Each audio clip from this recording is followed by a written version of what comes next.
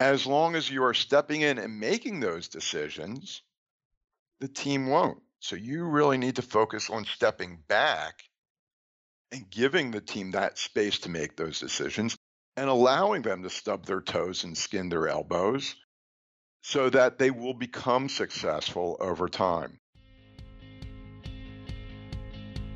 Welcome to Manage This, the podcast by project managers for project managers. We're back with another episode bringing the kind of information you've been asking for. We hope you'll keep the requests and comments coming in. You can always comment right there on your listening app or on velociteach.com or on social media. We love hearing from you. I'm your host, Nick Walker, And with me are the two guys who guide our discussion, Andy Crow and Bill Yates. and this time around, we're featuring a member of the Velociteach family. And like most of the folks around here, Andy, he has credentials a mile long.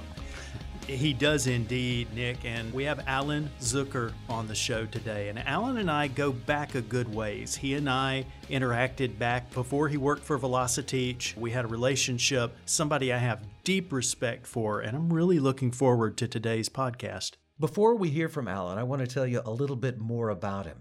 He's a certified project management professional, an ITIL Foundation certificate holder, a Scrum Master, a Scale Agilist, and an Agile certified practitioner.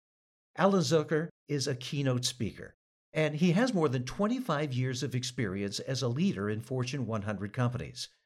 In 2016, he founded Project Management Essentials to provide training and advisory services. He recently completed a new course for Velociteach titled Fundamentals of Agile. Alan, welcome to Manage This.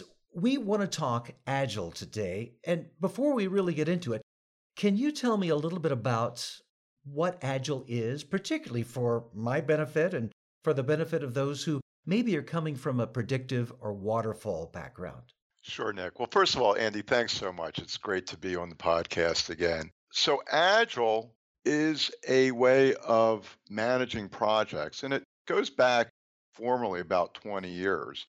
And it started out as a way of developing software using incremental and iterative development techniques. And so, what we try to do with Agile is try to develop our projects and deliver our projects in smaller pieces and then learn from what we've delivered in order to make things better with each of the successive increments. Those are some of the keys, right? Small batches, quick iterations, quick turnaround, get it in the hands of the customer, deliver value quickly. Those are some of the keys. Value. Yeah, value. And I think one of the other really big pieces of Agile is that it changes the way we work and it really focuses on having empowered teams and people really engaged, both from a customer's perspective as well as from the technology team perspective. In our traditional projects, particularly our waterfall projects, there's a big separation between the customers, the business, the development team, the testing team. And on an Agile project, we try to get everybody to collaborate together more effectively. So it's really interesting. Jeff Sutherland wrote one of the really great books on Agile, and he actually wrote it with his son, JJ. And JJ Sutherland, as you may know, was a producer for NPR. And in the book, he talked about how when JJ was covering the Arab Spring in Egypt, they really were having a hard time getting the material back to the States for broadcast. And they thought about how do we deliver the broadcast and how do we cover the topics more quickly so we can get smaller pieces back to the States in order to meet their broadcast delivery schedule. So even though Agile was built for software development, it has a lot of applications outside the software development realm. Alan, there's a Japanese martial art called Aikido, and within that, there's the principle of steps to mastery of Aikido. It's the Shu-Ha-Ri. And a lot of Agile leaders have borrowed this principle.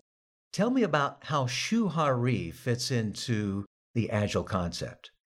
So a number of the Agile thought leaders use the Aikido principles of Shu-Ha-Ri as a way of talking about progressing and maturing our Agile.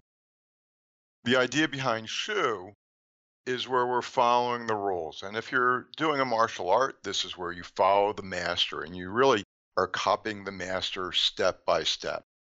The idea behind Ha is where we've learned the principles, and HA stands for bend the rules. So we've learned the principles, we're beginning to adapt the style a little bit for ourselves.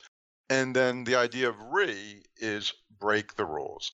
And that's where you've gained your own mastery and you can see patterns and you can pull different practices and almost create your own style with this. One of the things that's been really interesting for me is I've been doing Agile now for actually well over, I hate to say it, 30 years.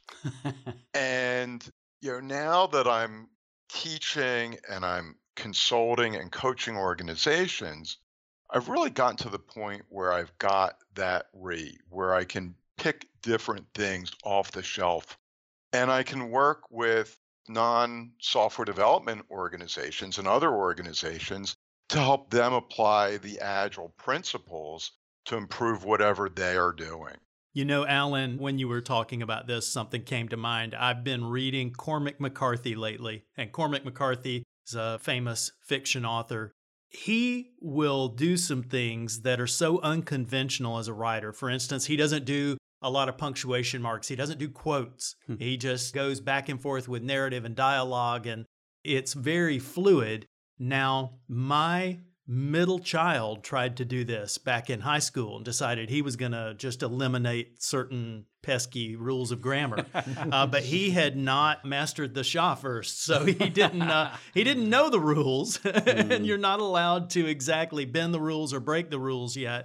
As a writer, this actually resonates very loudly with me. I understand, there are certain rules as a writer that I will intentionally break.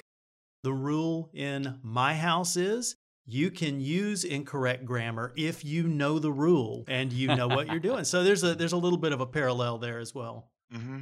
So it's really interesting. About 2 years ago, I started working with this team. It was part of a small e-learning company. And when I started working with them, they were like, we want to learn Scrum. So I went and I did a workshop for them, got them running on Scrum, but I also taught them how to do Kanban or flow-based Agile.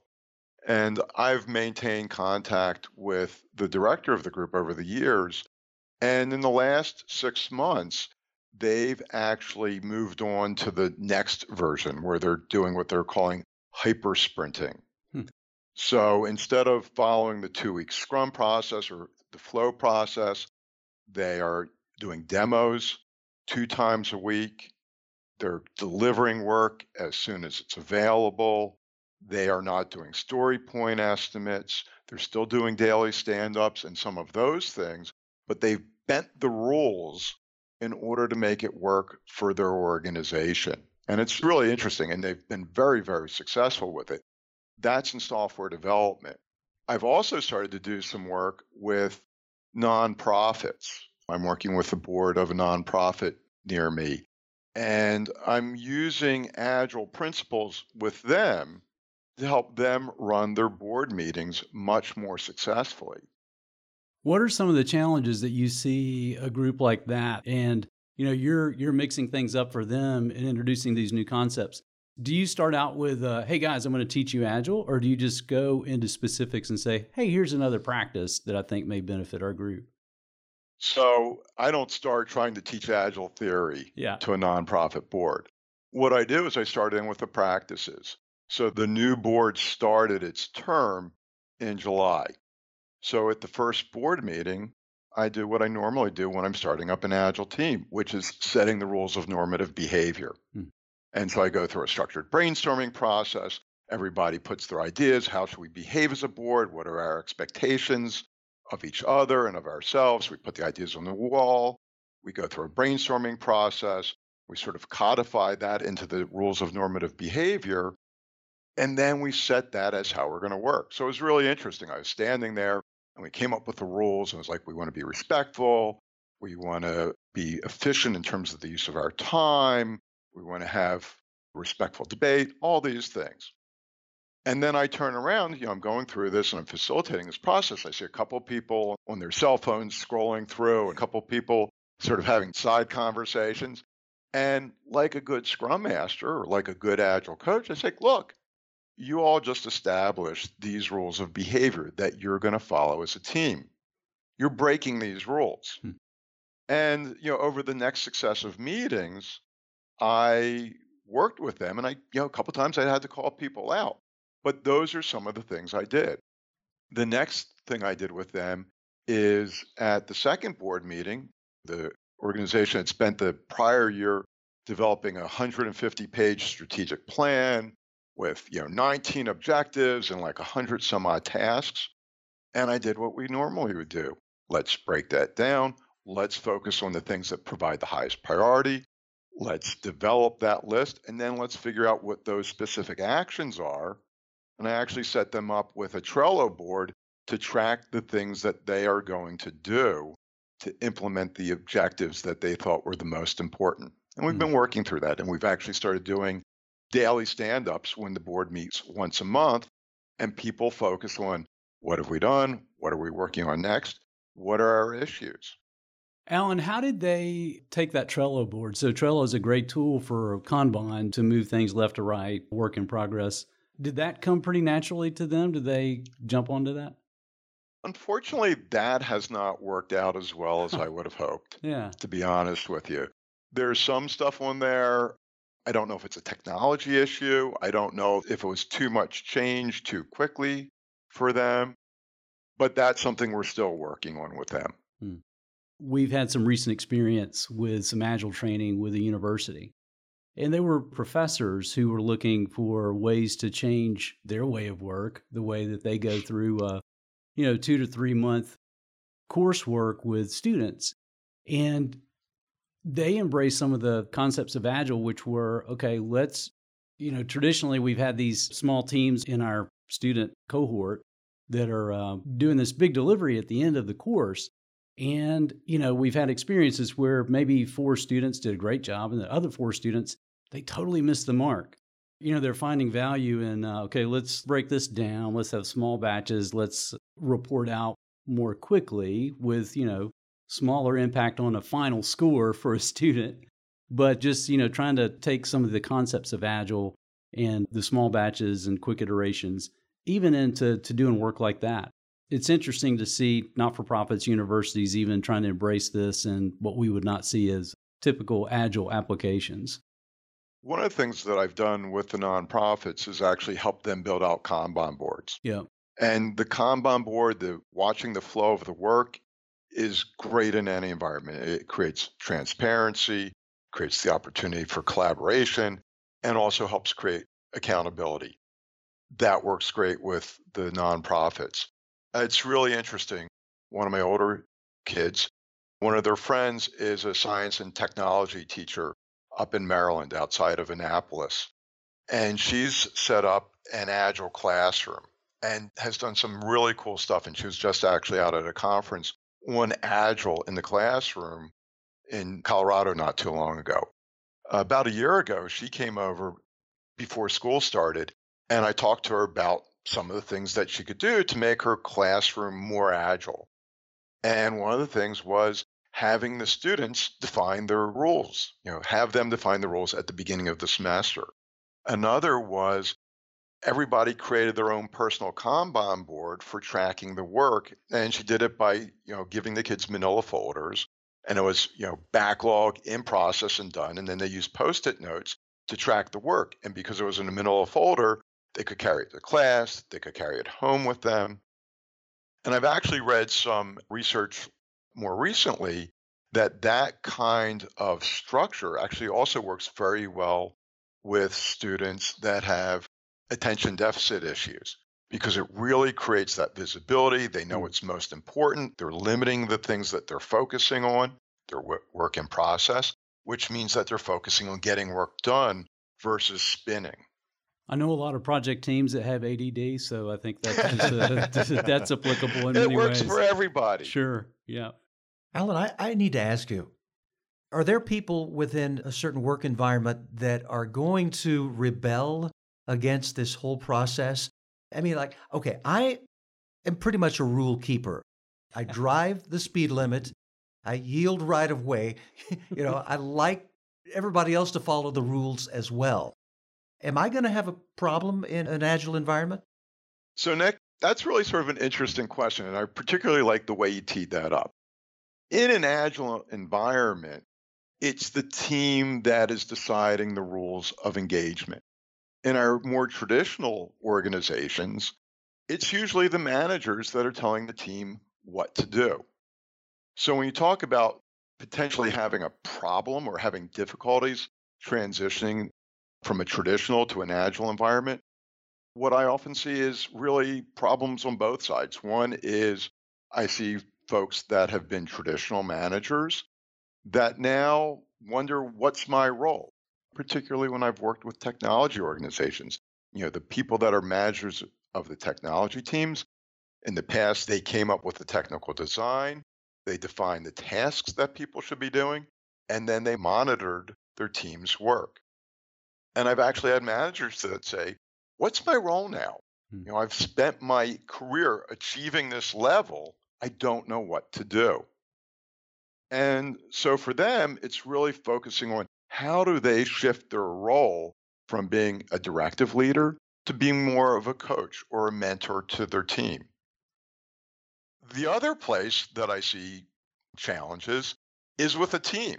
You've got a team that for years and years has had the manager tell them what to do, tell them how to do it, make all of the decisions, and then all of a sudden you say, okay, you guys, you're the ones to make all of the decisions. You figure this out yourself. And it doesn't necessarily come naturally or easily. There's a company that I work with. It's a small software company. And I started coaching the owner of the company. And one of the first things he said is, the team is really great.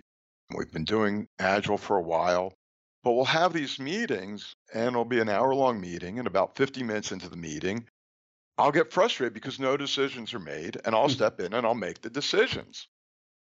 And my response to him is, as long as you are stepping in and making those decisions, the team won't. So you really need to focus on stepping back and giving the team that space to make those decisions and allowing them to stub their toes and skin their elbows so that they will become successful over time.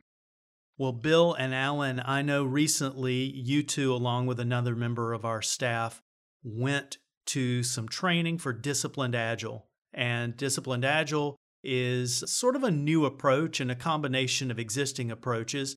Tell us a little bit about that. Tell us a little bit about your experience and your take on this. Yeah, I'll go first. It was a very enlightening 4 days. We had the chance to meet with the two founders and authors of the Disciplined Agile approach, including the WOW book, the Choose Your Way of Work book. Scott Ambler and Mark Lyons were leading the effort. And looking at Disciplined Agile and seeing how they're trying to take the best of all approaches, everything from Scrum and Agile all the way through applying lean principles and bringing on a sense of continuous improvement and just seeing how all that fits together as a construct. And Alan, I think one of the biggest takeaways for me was just the flexibility with this tool to truly choose the best way of work for your team, given the environment and the context that you have. Yeah, it was really interesting because until a few months ago, when the PMI acquired Disciplined Agile, I really hadn't had DA on my radar. And, before the training, I read the Choose Your WOW book, and I really loved it. Yeah. One of the things that really struck me was that it was really methodology agnostic. When I do my training and when I'm working with others, I really try to figure out, what they need, what's going to resonate in their environment. And one of the real premises behind, or one of the key premises behind Disciplined Agile is knowing the context. Right. So one of the things that I really love is that they talk about all of the different methodologies and all of the different options from, waterfall to Scrum to Lean to scaled agile, and it helps you figure out which approach you want to use. And then as you're going through your project, it gives you a host of decision points and then detailed options of what to do and what the considerations are when you're making those decisions. Yeah, Alan, picking up on that, one of the things that I appreciated in it is there's almost a prescriptive, there's a method to take in determining what your environment is, looking at the context. And I think this would make you feel a little more comfortable with that, Nick. So there's a nice, not a formula, but it's close to it. Some of the context things are, like team size or skill level of the team, how technically complex the problem is that you're tackling with this project. Compliance, if compliance is an issue or not. And they presented a view, kind of a spider diagram of these key factors.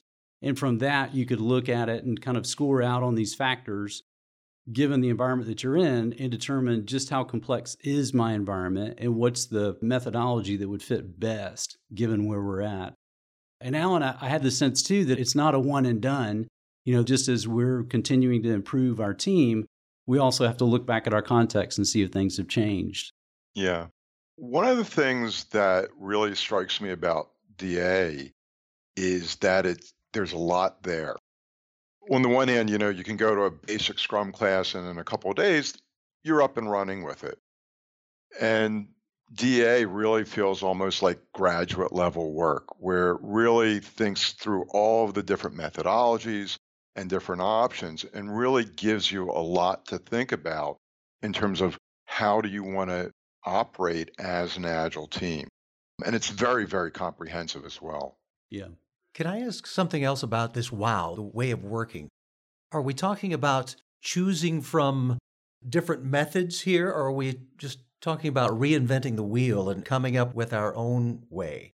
And doesn't that take a little bit more time? I would say it's a little bit of both. You are evaluating where you're at. You're not starting from scratch or reinventing the wheel, but you are determining, okay, let's not make any assumptions. Let's go through and take a clear view of the context that we're performing this project or initiative in, and then find the tool that's going to fit the best.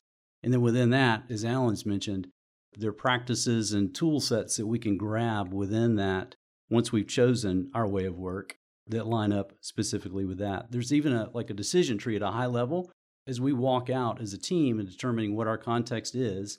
How complex it is, are we new at this, what have we done, what experience have we had? Then there's a decision tree to kind of step through that and go, okay, what is right for me? Is it should I take a lean approach? Should I take just a pure agile approach? Should I start with agile and then move into lean and then continue to try to refine my approach later? It's almost like Alan's described as you've seen organizations that have started with a crawl, moved into a walk, and then later they start to pick up the pace, so they're taking more approaches or varying their approach to how they're doing their work. I want to ask you a question, Alan, and it's along the lines of some of this. We talk about lean, and lean comes up in Agile a lot. I'm a big fan of all things lean. I've studied the Toyota production system before and looked at what they've done, and they've taken that just about as high as anybody has taken it. They've gone about as far as they can. What are some of the ways we can use and fold in? So if you're choosing your way of work and you decide we need some lean principles, without spending 60 years, mastering that, how do you actually fold these in and get benefit from them using the disciplined agile approach or any agile approach with a short runway? Sure.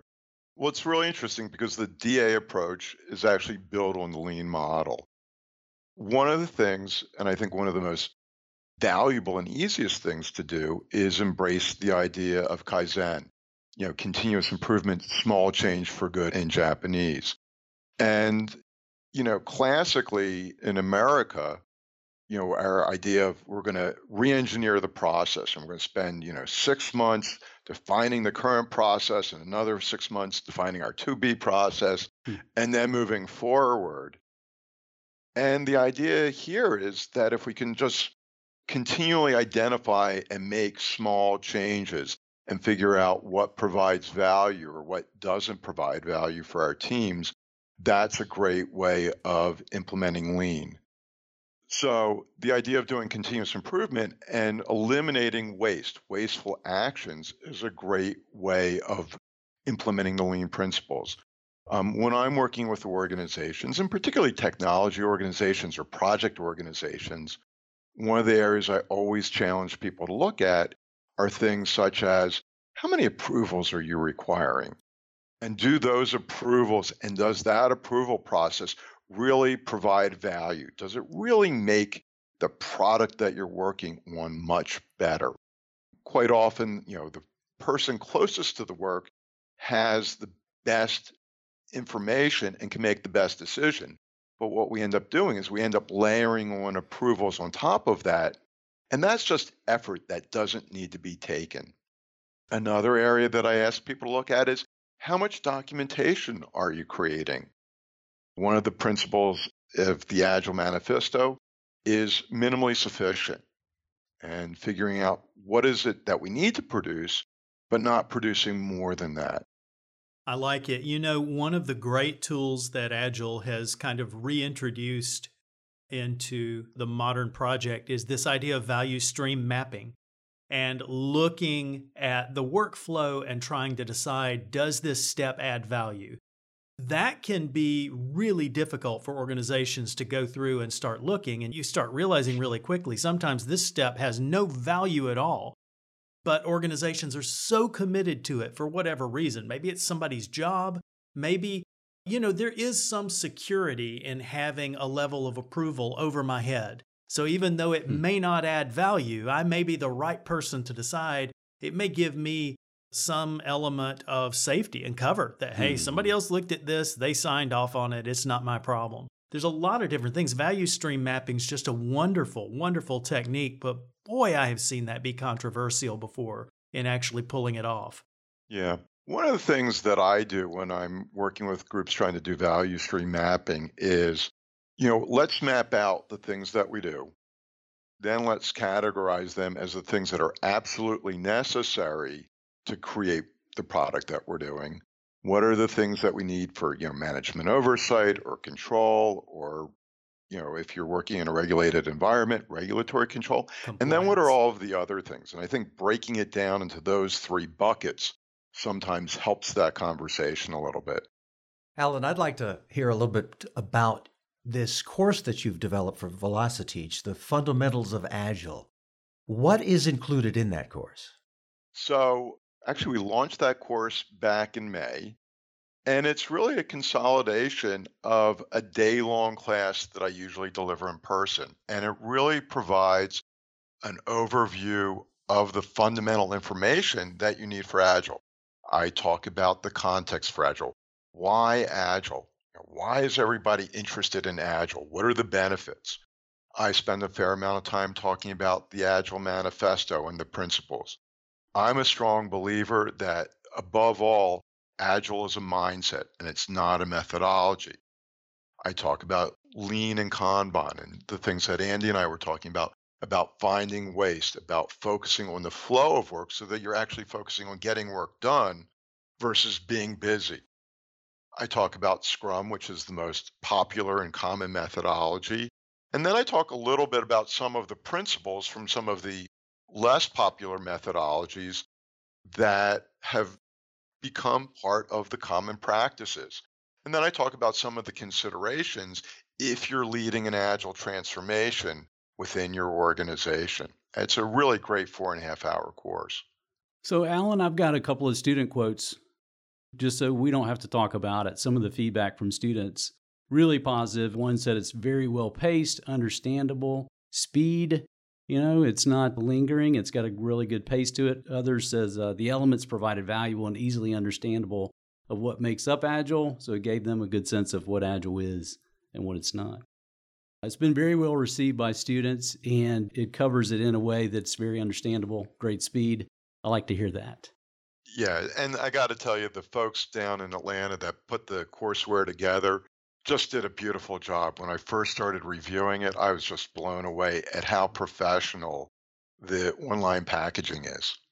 I appreciate that. The graphic designers we have and the toolkits they're using are phenomenal. It's way beyond what I can come up with.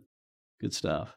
Well, Alan Zucker, thank you so much for spending time with us here. We have a gift for you, and we've taken an agile approach to that. Usually the rule is that we send you the mug after we've done the podcast with you. So we've taken this Shahari thing seriously. We've already sent it to you. It's there, and hope you're enjoying it. Well, thanks a lot. And as you guys can see, it's on my trophy shelf with all of my other accomplishments and trinkets. Well, enjoy, and we have enjoyed this time with you. Thanks again. Thank you. It's great to see you guys.